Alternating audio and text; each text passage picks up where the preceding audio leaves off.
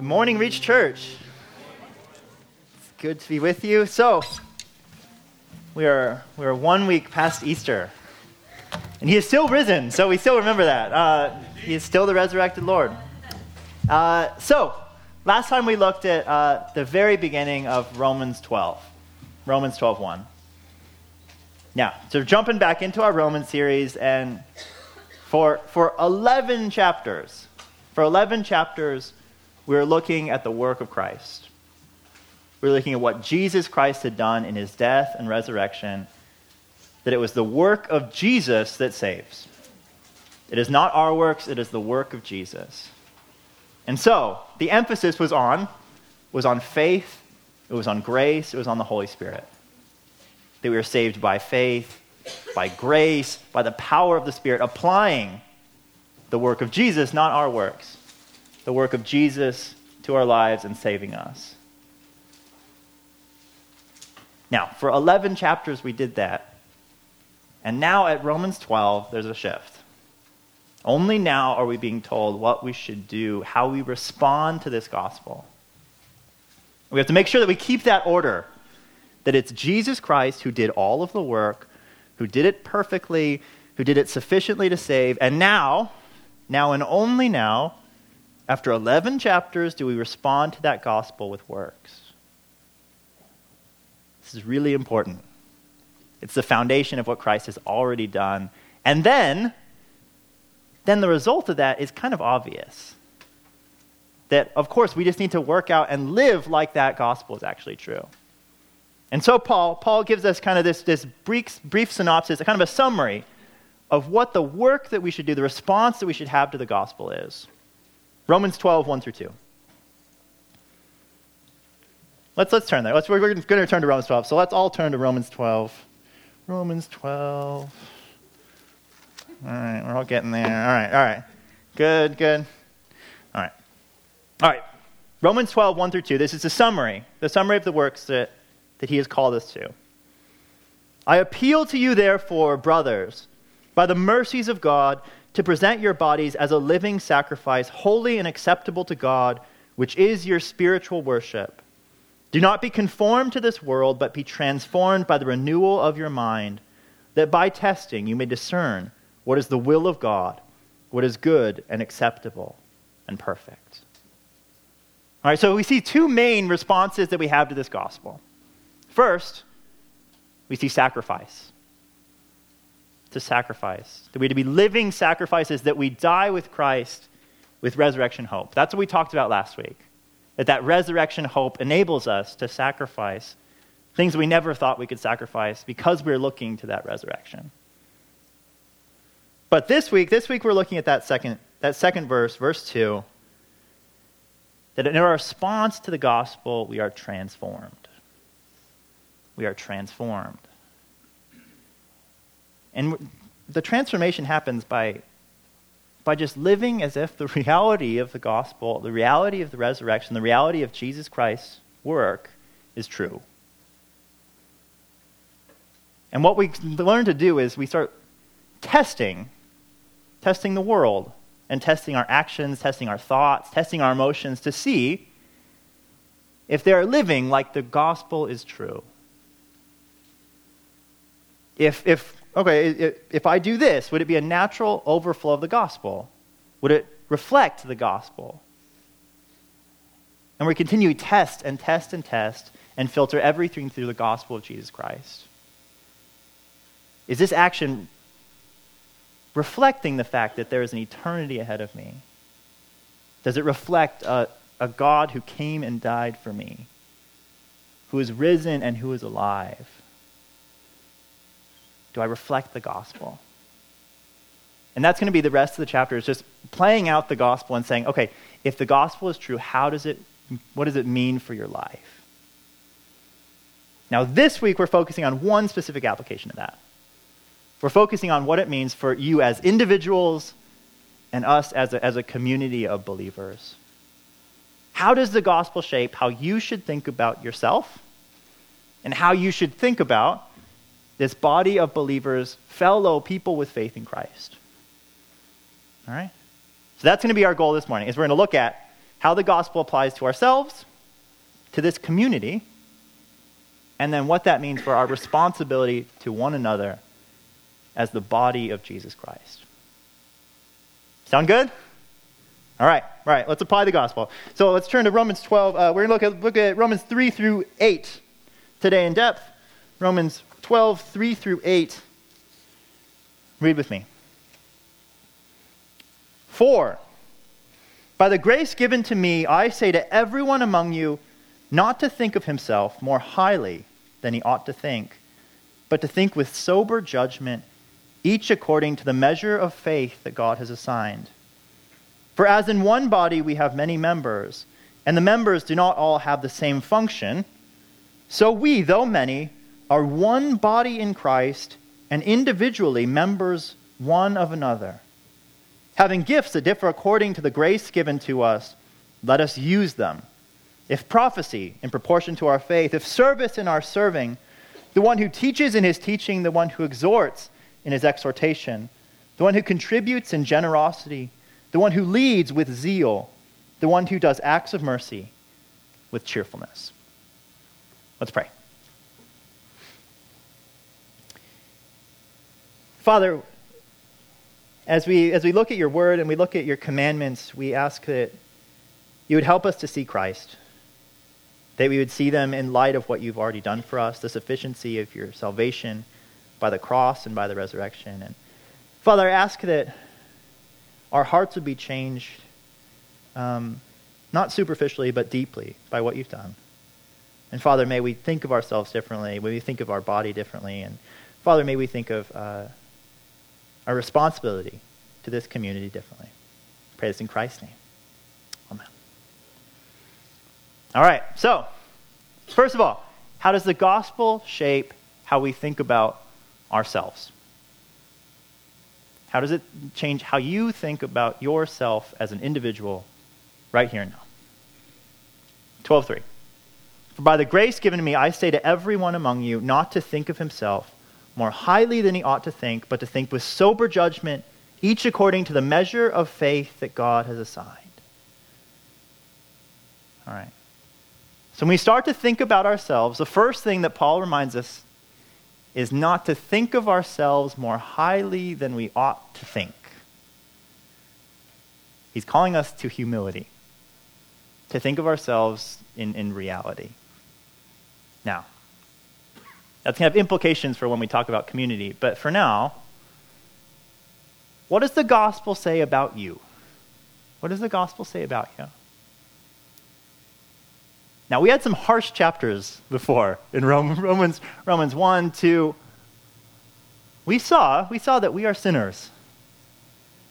We saw that we are dead in our transgressions. We saw that we are desperately in need of Christ. That even our best works are filthy rags. That we could never earn salvation. That from the beginning, we had no hope of earning that for ourselves. And we learned that if we are going to be saved, we throw ourselves at the feet of the cross. That at the foot of the cross, completely dependent upon God, in Christ, completely dependent on the blood of Jesus, are we saved. Now that's a reality of how we relate to God. And now he's saying, okay, if that's the reality, how do you think of yourself? How do you think of yourself as an individual? And he's saying, don't think of yourself more highly than you ought to think. Because the reality is that, okay, we receive this gospel, and we say, yes, I desperately need God, I couldn't help myself. And then in the day-to-day, we live like we're totally independent, that we're totally self-sufficient, that we can get through this life on our own. We cut ourselves off from community. We live as individuals. The gospel reality of humility hasn't actually translated into our daily lives. And we'd say, yes, give me the blood of Jesus. Please, blood of Jesus, cover me. But I don't want a handout. And I don't need anyone's sympathy. I don't need anyone's help. And we're living out of accord with the gospel. And so Paul is saying, the reality is, you needed Christ before, and you need Christ's help now. And you need the help of the body of believers. And that's not weakness, that's true humility. That you needed Christ before, and you need Christ's help now in the body of Christ. That you need ongoing encouragement. That you need teaching, you need support. And that's what the body is here for. And that's where the blessing of Christ is not just this one-time salvation. It is that, but it's more than that. It's that Christ has come in the form of his body, the body of believers, to help us in the Christian walk. That yes, Christ came and gave grace in that form, and he came to give grace in this form. The body of believers supporting you in your needs. And if we're humble enough to receive that, we'll also start to see that the gospel is much bigger than just a spiritual salvation. It's actually help in real life, everyday, tangible life, the body of believers helping one another. And the question is, okay, are you humble enough to receive the body of Christ like that? Do not think of yourself more highly than you ought to think. All right, but, all right, some of you have received that with great gladness, but then we go on the other way. And if you get a bunch of mature Christians together, they basically just bash on themselves the whole time and say that they're all worse than the other one, and I have no faith, I'm just full of sin, I don't have any giftings. All right, that's not the goal either. All right, that's not actually humility. That's false humility. And that's not recognizing the gifts that we have been given. So yes, we talked about how we're dependent upon grace, the free gift of salvation. But we also talked about the Holy Spirit. And the Holy Spirit has given you faith. The Holy Spirit has given each of us gifts. He has blessed us. And if that is true, there's going to be some things that you're actually kind of good at. All right? And what Paul is telling you to is humility, but not humility towards the end of hating yourself, but humility that you actually know yourself. Real self-knowledge. And so you can say, okay, I'm bad at this, but I think God has actually given me great faith in this other area. Look what he says. He says, think of yourself according to the measure of faith that God has assigned. Some of you have received faith in areas that I don't have, that each other doesn't have, that you have greater faith to do things than other people in this community. All right, well, we'll take some examples. Let's take encouragement. Encouragement. All right, what does encouragement take? Encouragement takes great faith in what the Holy Spirit is doing in people. And you see it, and you recognize it. And the hope is that in encouragement, you kind of like overflow with this showering of praise and adoration and a recognizing of the Spirit. All right, I don't have that gift. I don't have that gift. So if the hope is that you're like showering someone with lots of praise, like, you know in a hotel where you get like the bad shower head that's like the like little dribbles and you kind of don't get wet, and even without hair, you don't get your shampoo out. I'm that kind of encourager. And so I apologize. There's probably been times where I'm like supposed to encourage you, and it's like, yeah, you got like a couple sentences out, and I was like, I did it. Pray for Casey. That's the truth of our marriage. I'm just not that good at it, and I apologize. And that's where like there's differences in faith. Now, if another gifting is looking at the scripture and holding people to it, like, okay, I'll do that one. But there's different faith. There's different gifts. And some people's faith allows them to do mercy ministry, to just pour out gifts on people who don't deserve it, because they understand that is the gospel, and they're good at doing that. There's other people who see sinful little children and just want to love them because they recognize, no, that's the gospel. It's loving kids who are sinners just like I'm a sinner, that the kingdom is for the children of God. All right, there's different giftings. And my challenge to you guys is to know yourself. To know where God has given you an extraordinary measure of faith. You need to know those things. And it's not arrogant to know where you are gifted. It's just recognizing that the Holy Spirit is present in each and every one of us, and he has given us faith. All right? Are we cool with that? And that's where, all right, so that's how you think about yourself. That's how we think about ourselves. Think of ourselves soberly. And the reality is that the gospel helps us do that. Because you don't have to be the superstar. You don't have to be the standalone Christian. That wasn't the vision for our lives. That we'd be self-sufficient and perfect as we are. No, the vision was that you would be gifted in one area, a few areas, and you'd be dependent upon the group. You'd be dependent upon this community. You'd actually continue to be humble and need faith. And that takes us to the community. So how does the gospel shape how we think about this community of believers, the church? Look at verse 4. For as in one body we have many members, and the members do not all have the same function, so we, though many, are one body in Christ, and individually members of one another. So if we play out the gospel puts us in the body of Christ. All right. So we've been talking about how faith unites us to Jesus. Unites us to Jesus. So when Jesus died, we died.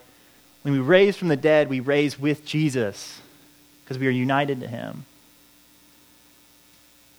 But part of that reality is that if I'm united to Jesus and you're united to Jesus, we're then united to each other. That suddenly we find ourselves in the same body. That we are different. We are different members of this body. We're different body parts. But we can't help it. We are tied together in our faith in Jesus Christ. And that's where we together, those of you who have faith in Christ, we are together in the body. We are one body in Jesus Christ. There's no getting out of that. And that's the reality of the Christian life. And that's why it's so important to have self-knowledge. That's why it's important to know yourself, because you play an important role in the body. That if you are a hand, you are the hand. And no one can do the hand's work for you. If you are the eye, no one else is going to be able to see for the body. If you are the ear, no one else is able to hear for the body. And we're dependent upon one another.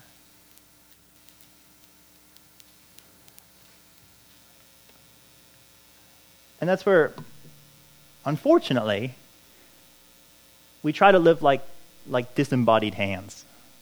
All right. Okay. Do you remember the horror movies from way back when? I don't even remember them. I've just heard about them. So there's the horror movie. It's a dismembered hand, and the hand runs around and usually strangles people, because how else is a hand going to kill someone? So that the hand comes and gets you. I play that with Remy a lot, the disembodied hand. All right. It always bothered me. All right, this is stupid, but how does the hand know where to go to strangle someone? It can't hear anything. It's not seeing. Maybe it's sensing vibrations. That's the best explanation I can give. All right, it's stupid because it's not supposed to be moving. It's the magic or something. It doesn't make sense for a body part to be without its body. Now that may be obvious, but that's the reality of the church. Now, if you are a spleen, you have no function outside of the body. And if you're an eye, you don't have any function outside of the body. And so the more you live independent of the church, first of all, the less meaning you're going to have. You're going to be dead. The disembodied hand, it doesn't live, it dies. It withers and dies. It cannot do its work. To the extent that we're cut off from the body, we're cut off from the work that we are called to do in Jesus. And on the other hand, I wouldn't have caught that, but Morgan laughed. So, additionally, thankfully we are in the body, because if you're a hand, no one's asking you to see. And I feel like as we individualize the Christian life, then more and more weight is put on us. And that, okay, you have to do everything. You're responsible for mercy, you're responsible for orphans, you're responsible for the poor, you're responsible for teaching. Like, you don't have to do everything. And if you're a part of the body, you're supporting the body, and the work of Christ is getting done corporately. The more and more you are independent and by yourself, the more and more terrifying and impossible the Christian life becomes. You are not asked to do everything. You're asked to do your role in the body of Christ. Now, I recognize that some of you guys don't know what your role is. You don't know what your gift is. That's partially my job, is to help you figure it out. And so if you feel like you don't know, talk to me. Talk to me. That is part of my job, is to figure out where your role is. But find out your role. Find out where you fit in the body and get connected to it. All right, finally. What is your responsibility then if you are a member of the body of Christ? Now, this is very obvious. You're supposed to use your gift. Look at verse 6. Having gifts that differ according to the grace given to us, let us use them. Let us use them. If prophecy in proportion to our faith, if service in our serving, the one who teaches in his teaching, the one who exhorts in his exhortation, the one who contributes in generosity, the one who leads with zeal, the one who acts of mercy with cheerfulness. Use your gifts. Use your gifts in the body.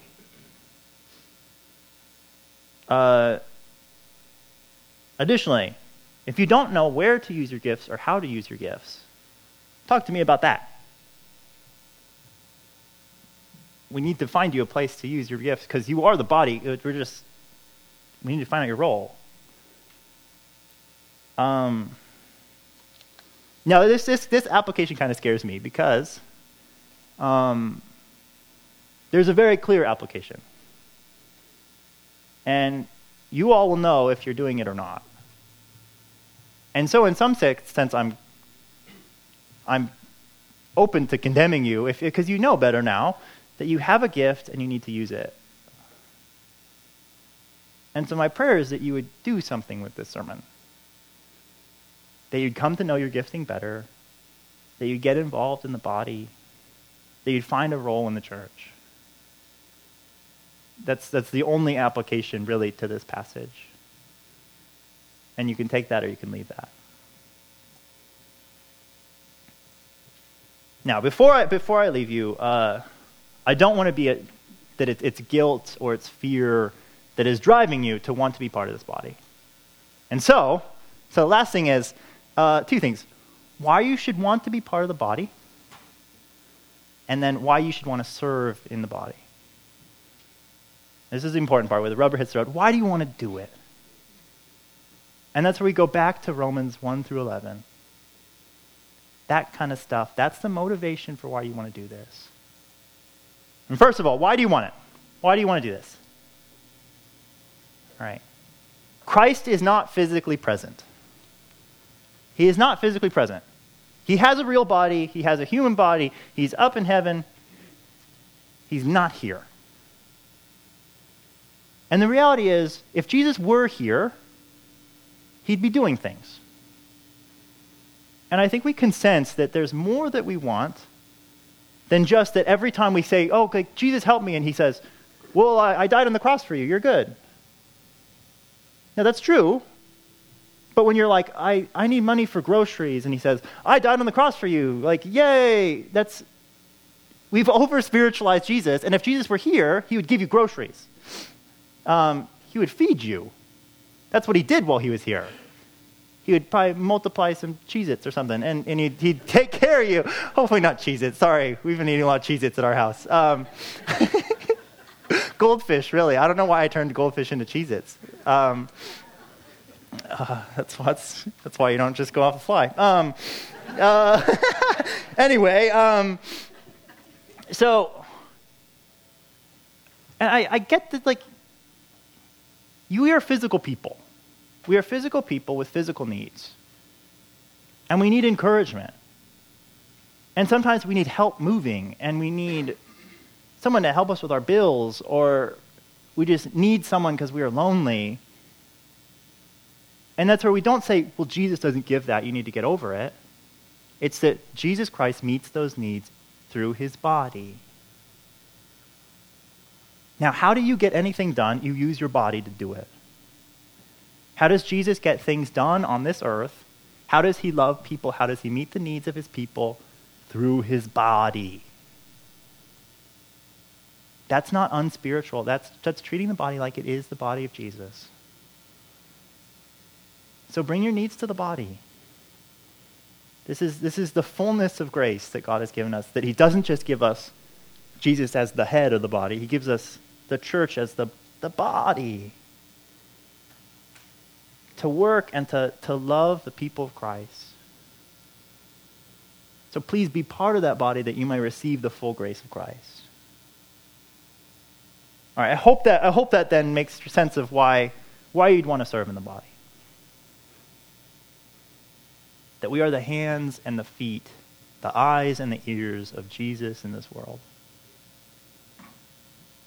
And when the hand isn't doing its work, that's Jesus telling his hand to move, and Jesus has nerve damage.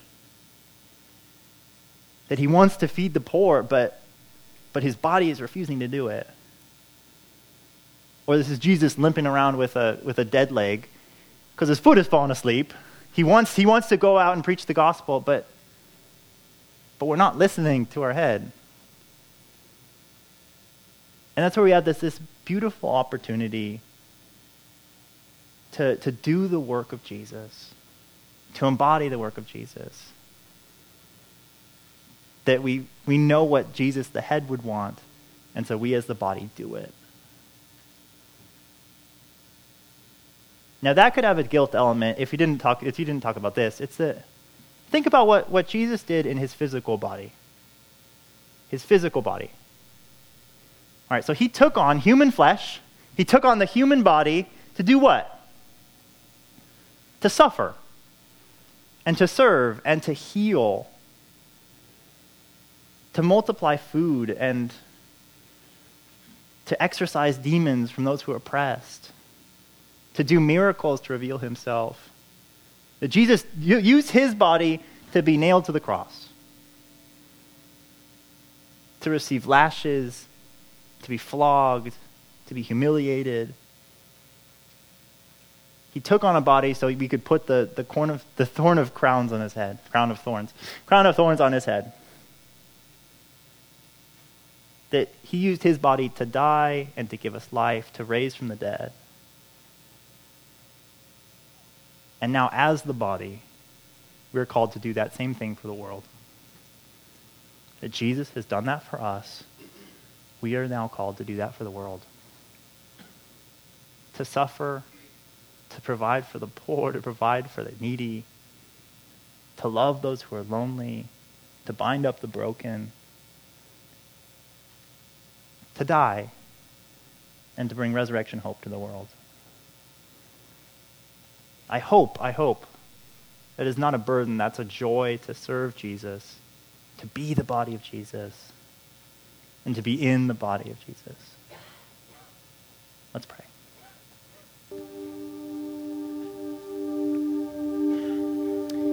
Father, We thank you for Jesus Christ. We thank you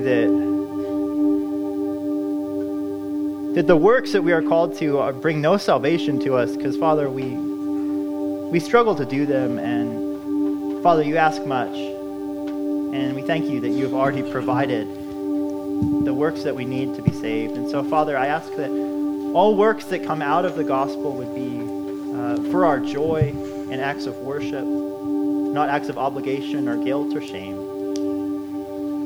And Father, I ask that you would knit us together as a body, that we'd be a body centered upon Jesus, that we would love you and love doing your work. We would love embodying the gospel in this world. And Father, would you help us to be humble and to bring our needs and be dependent in this body, that we may see your gospel transform our lives and Cecil County. And Father, there are needs, and so we ask that you would mobilize your body, show us our gifts, and help us to sacrifice in using them, that we may see your name glorified, that many may receive the grace of Jesus, that we would be able to love you, Father, in the name of Jesus. We pray this in his name.